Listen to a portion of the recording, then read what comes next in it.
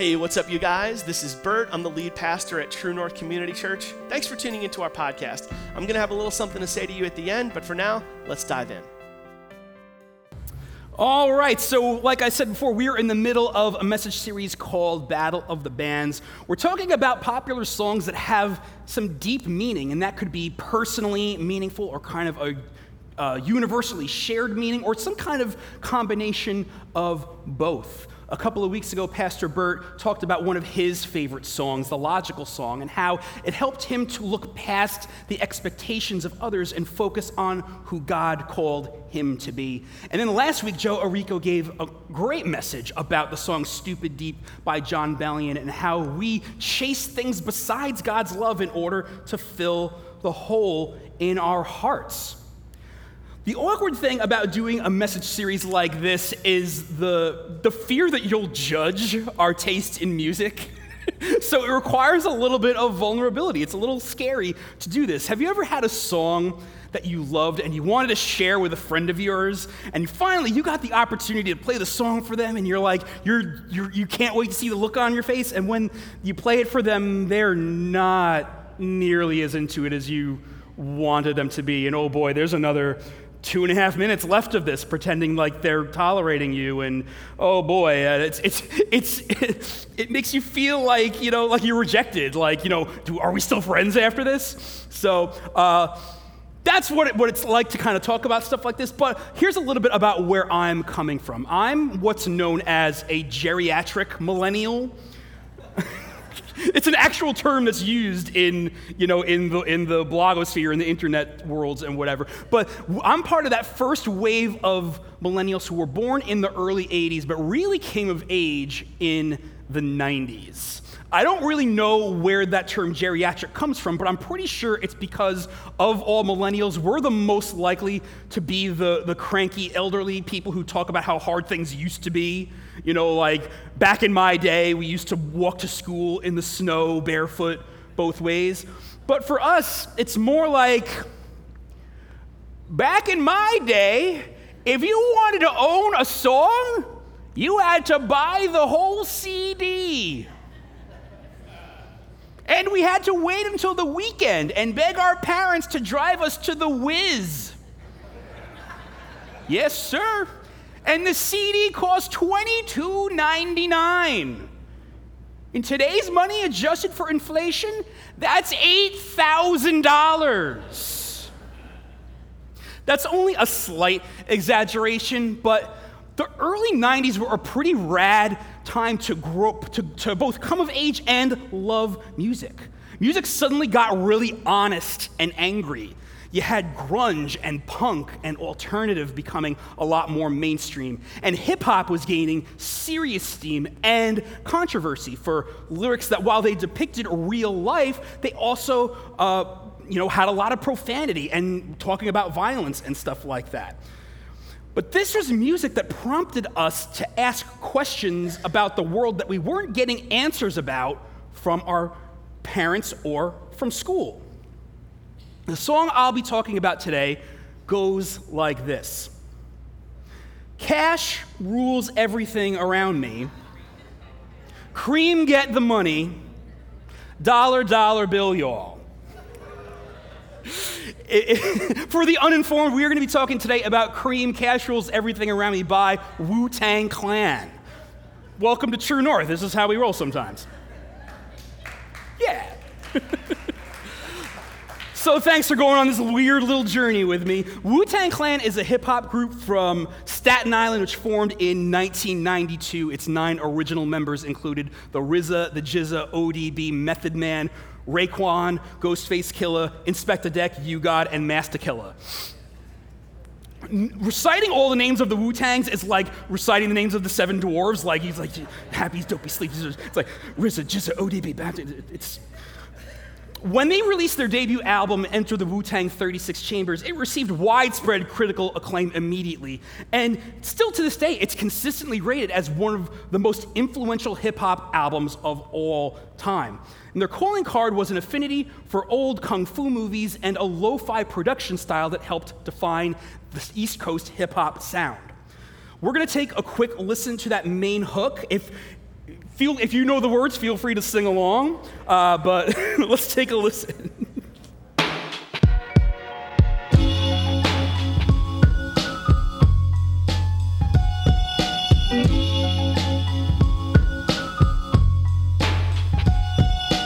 Cash rules everything around me. Cream, get the money. Dollar, dollar bill, yo. Cash rules everything around me. Cream, get the money. Dollar, dollar bill, yo.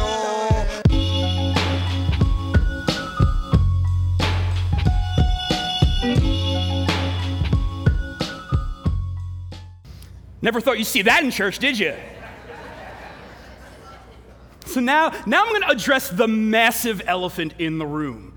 Yes, this song by Wu-Tang Clan, released in 1994, contains profanity, bad words, as well as graphic depictions of violence, drug use, drug dealing, and extreme poverty. It's basically an episode of The Wire. So, listener discretion if you choose to find this song on your own time. We are not going to get too deep into the full lyrics this morning, but we are going to focus on that hook. Cash rules everything around me. This is a phrase that in the almost 30 years since this song came out has moved up the rankings of just timeless, accurate, wise phrases. Like, Ben Franklin is famous for saying the only two certainties in life are death and taxes. Wu-Tang Clan is right underneath there. You got Ben Franklin and Wu-Tang, purveyors of truth. Who would have thunk it? I was 12 years old when I heard this song for the first time. I believe it was on the radio on Hot 97 that I was listening to it. Was I allowed to listen to music like this? No, not at all. But I did anyway, as 12-year-olds with a rebellious streak tend to do. Maybe if my parents knew that one day I'd be using it in a sermon illustration in church, they would have thought differently. But here we are. At 12 years old, I heard it and I stopped and I said, whoa, cash rules everything around me? Cream, get the money? Dollar, dollar bill, y'all? This was truth for me as a 12-year-old. The brain of a 12-year-old boy is going through some stuff. If you've ever been a 12-year-old boy, or if you've raised a 12-year-old boy, you know this. It's chaos. At this stage, I'm not only trying to figure out who I am and who my friends are and where I fit in, but also now all of a sudden out of nowhere, I got this funny feeling around girls in my class. And now I want to get them to notice me. How do I get them to notice me? Why do I want them to notice me? Nothing is making sense anymore. I didn't know it much at the time, but I am and always have been a very thinky person. I spend a lot of time in my head trying to figure things out and analyze. Such was the case back then, too. So my adolescent years were abnormally thinky. And I had already figured out by this point that there was some correlation between how cool my clothing and my sneakers and my stuff was and where I existed on the social totem pole. There were haves and there were have-nots. I was one of the have-nots.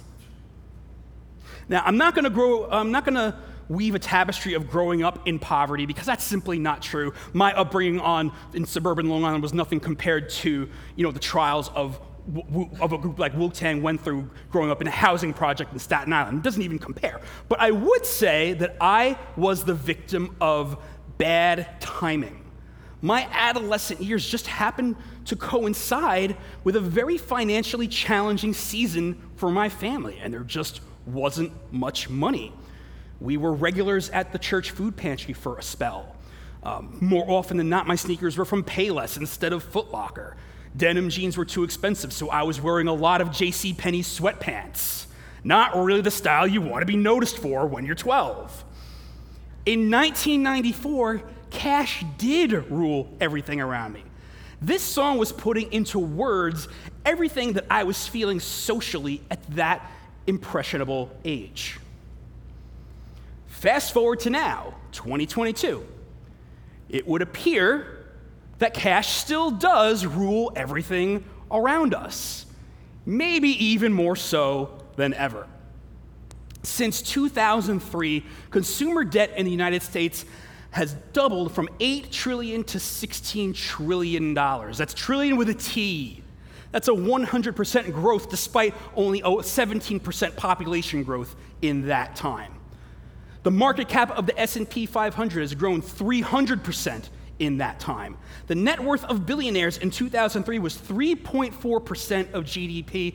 Nowadays, that number is well above 10% of GDP.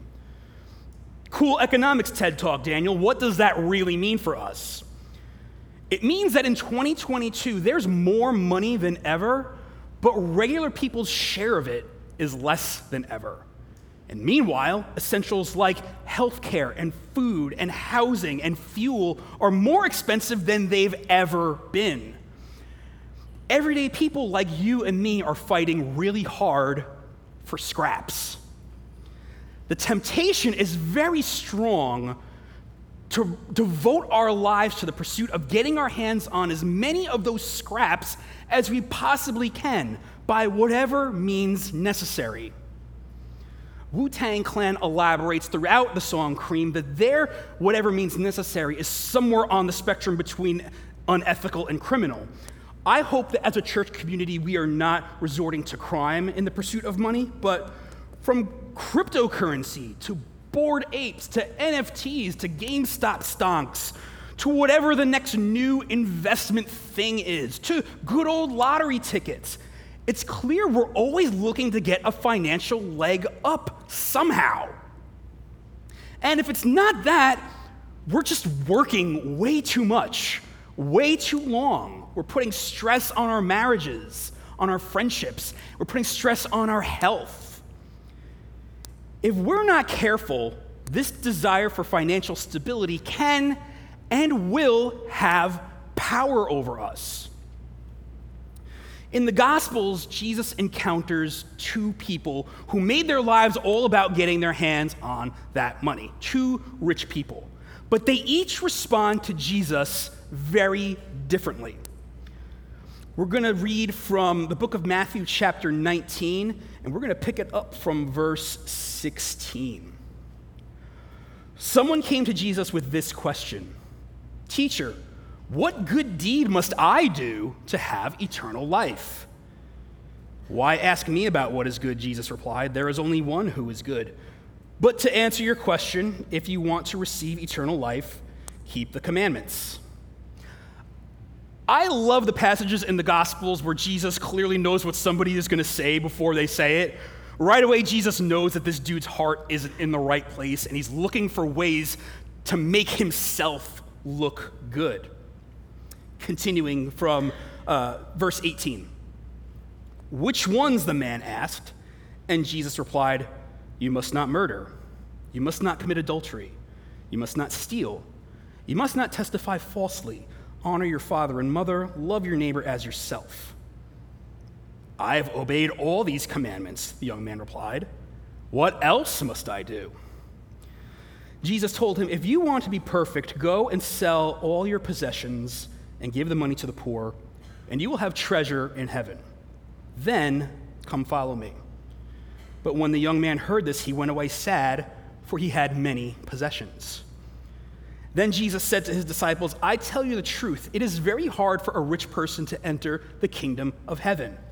I'll say it again, it is easier for a camel to go through the eye of a needle than for a rich person to enter the kingdom of God." Do you ever argue with your kids about getting them to do like a household chore, and you want to lay down the law and you're like, "Don't make me say it again. Don't make me say it twice." Jesus says this twice, so you know that he means business.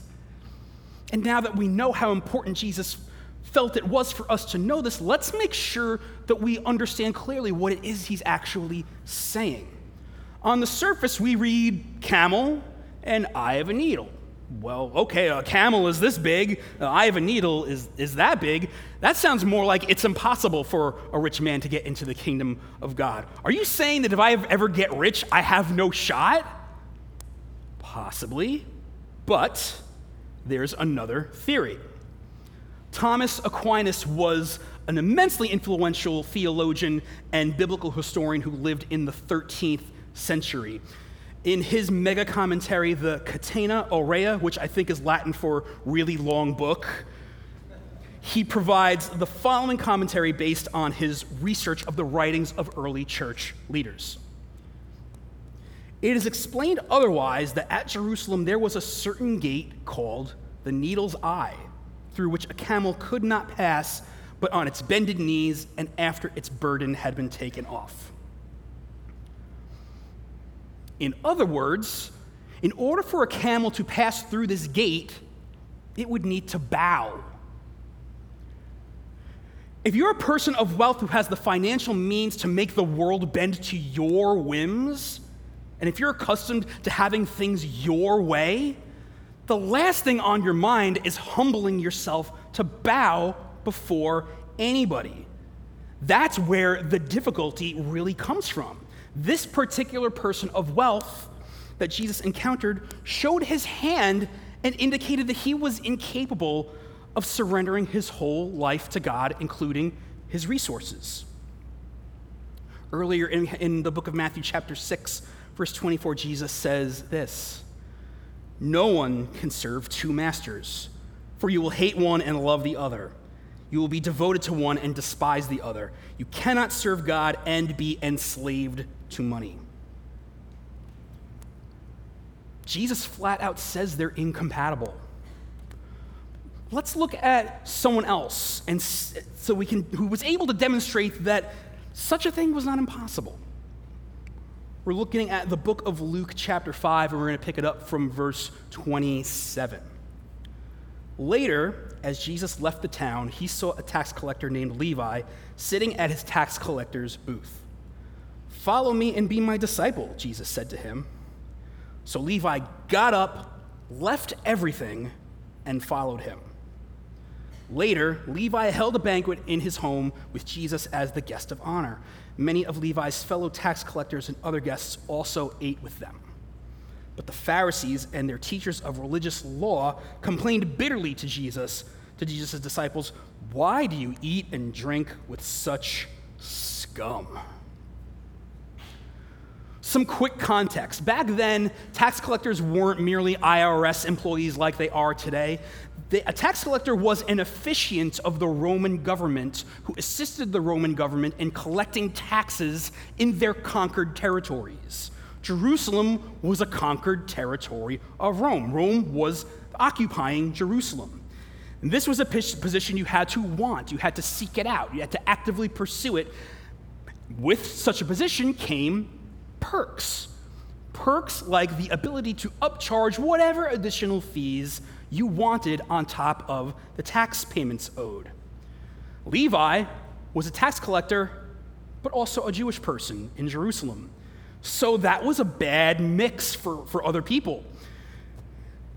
Levi was so about the money that he was willing to exploit and rob his own people and his community for the benefit of himself and their oppressors to make things even worse. Levi was the local dirtbag. If the first rich man was a Jeff Bezos type, Levi was more like his day's Martin Shkreli, who was known for buying up patents of what was once very inexpensive life-saving medicine and then jacking the price up by hundreds of dollars. Exploitation. Levi was exploiting his own people. And he was hated by his neighbors. He was ostracized, excluded. They called him scum. His reputation was dirt, less than dirt.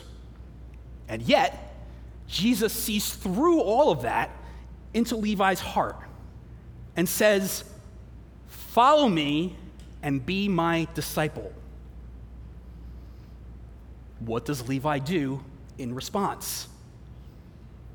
He walks away from all of it. Levi, by his actions, says, "Jesus, money has been a terrible, terrible master. All being ruled by it has done is alienate me from my family and my community. Jesus, I don't want it anymore. You can have it." And to show that he meant what he said, Levi went and threw a lavish party for Jesus. He just blew all of his money on a party for Jesus after that. Levi later became known as Matthew, one of Jesus' 12 apostles. Sounds like he made the right decision. He made the right trade. When Jesus makes a move in your life, do you want to be able to say, Jesus, I'll follow you? I know I do. It's a really nice story, Daniel, but you don't understand. I'm not out here trying to get rich. I'm just trying to get by. I'm so afraid of not having enough. What if I can't retire? What if I can't put my kids through college? What if something happens and I can no longer afford my mortgage payment? Have you ever had a financial what if like that? I definitely have. As humans, we suffer from this delusion that money equals freedom. But the reality is, if money is your master, no amount of it will ever be enough. That fear of not having enough is bondage. It's holding us back from becoming who God is really calling us to be. God wants us to live in His abundance and trust in His provisions. Cream, cash rules everything around me, can be true for you. But it doesn't have to stay that way. Cash doesn't have to be the rule. Okay then, what is it then? It can instead be a tool. Once you begin to look at money as a tool that's available to us in order to make the world around us better, it's a game changer. It changes your perspective on everything. Let's imagine that you stockpiled a tool, hammers. Let's say you stockpiled a bunch of hammers. And over the years, you kept on collecting hammers, and now you keep on collecting hammers, and now you just got a garage full of hammers just sitting there. That would be silly, right? But that's exactly how we deal with money. What if instead you put those hammers in the hands of other people and had them put it to good use? Then they can now build something too. And then the more people you give hammers to, the bigger you can build. You can bring people together and you can accomplish awesome things that would have been impossible for you to do on your own. Let's phrase it a different way. If you were God, would you give you more money? The possibilities and opportunities that rise up when the posture of your heart is generosity are so much more life-giving than the pursuit of the tool itself. Don't clench the dollar bill so tightly in your fist that you miss out on God's possibilities. Hold it loosely. Be enthusiastic to put it to good use. Be happy to let it go. Okay, Daniel, how do I do that? If you spend enough time in church, you hear this word every now and then called tithe or tithing. In its simplest terms, it means giving 10% of your income to God. And there's a bunch of ways to talk about it, a bunch of ways to spin it, from it being an obedience thing to a responsibility to merely a suggestion, etc. Admittedly, it's also been misused throughout history to an unfortunate degree to wield authority over people. Let's be honest about that. I think the most helpful way to look at tithing is as an exercise. It's a low-stakes practice of submission to God. It's an easy step we can do regularly, which actually helps lessen over time the amount of control that money has over us.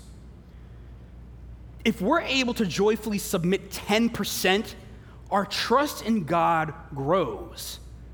And then it's only a matter of time before we're able to look at our whole 100% through the fresh eyes of wanting to do good. That, my friends, is freedom. But there's baby steps you could do right now that have nothing to do with church, giving a dime to this church, any church at all, but can help you accomplish the same function in your life. You can tip your serving staff generously at a restaurant, whether the service was good or not. You can help a neighbor in need by buying their groceries and seek nothing in return. You can buy diapers and baby supplies for single moms. You can clothe, feed, and house people. You can be as creative and as innovative in your generosity as you want to be. In fact, that's the challenge. There are no rules when it comes to generosity. When we allow cash to rule everything around us, the sky might be the limit. But when we're ruled by generosity, there are no limits. And it's my hope together that as a community, you and I will continue to pursue that freedom together. We have a real opportunity right now. We have the ability and the opportunity to be difference makers in the world, real difference makers for good and for God.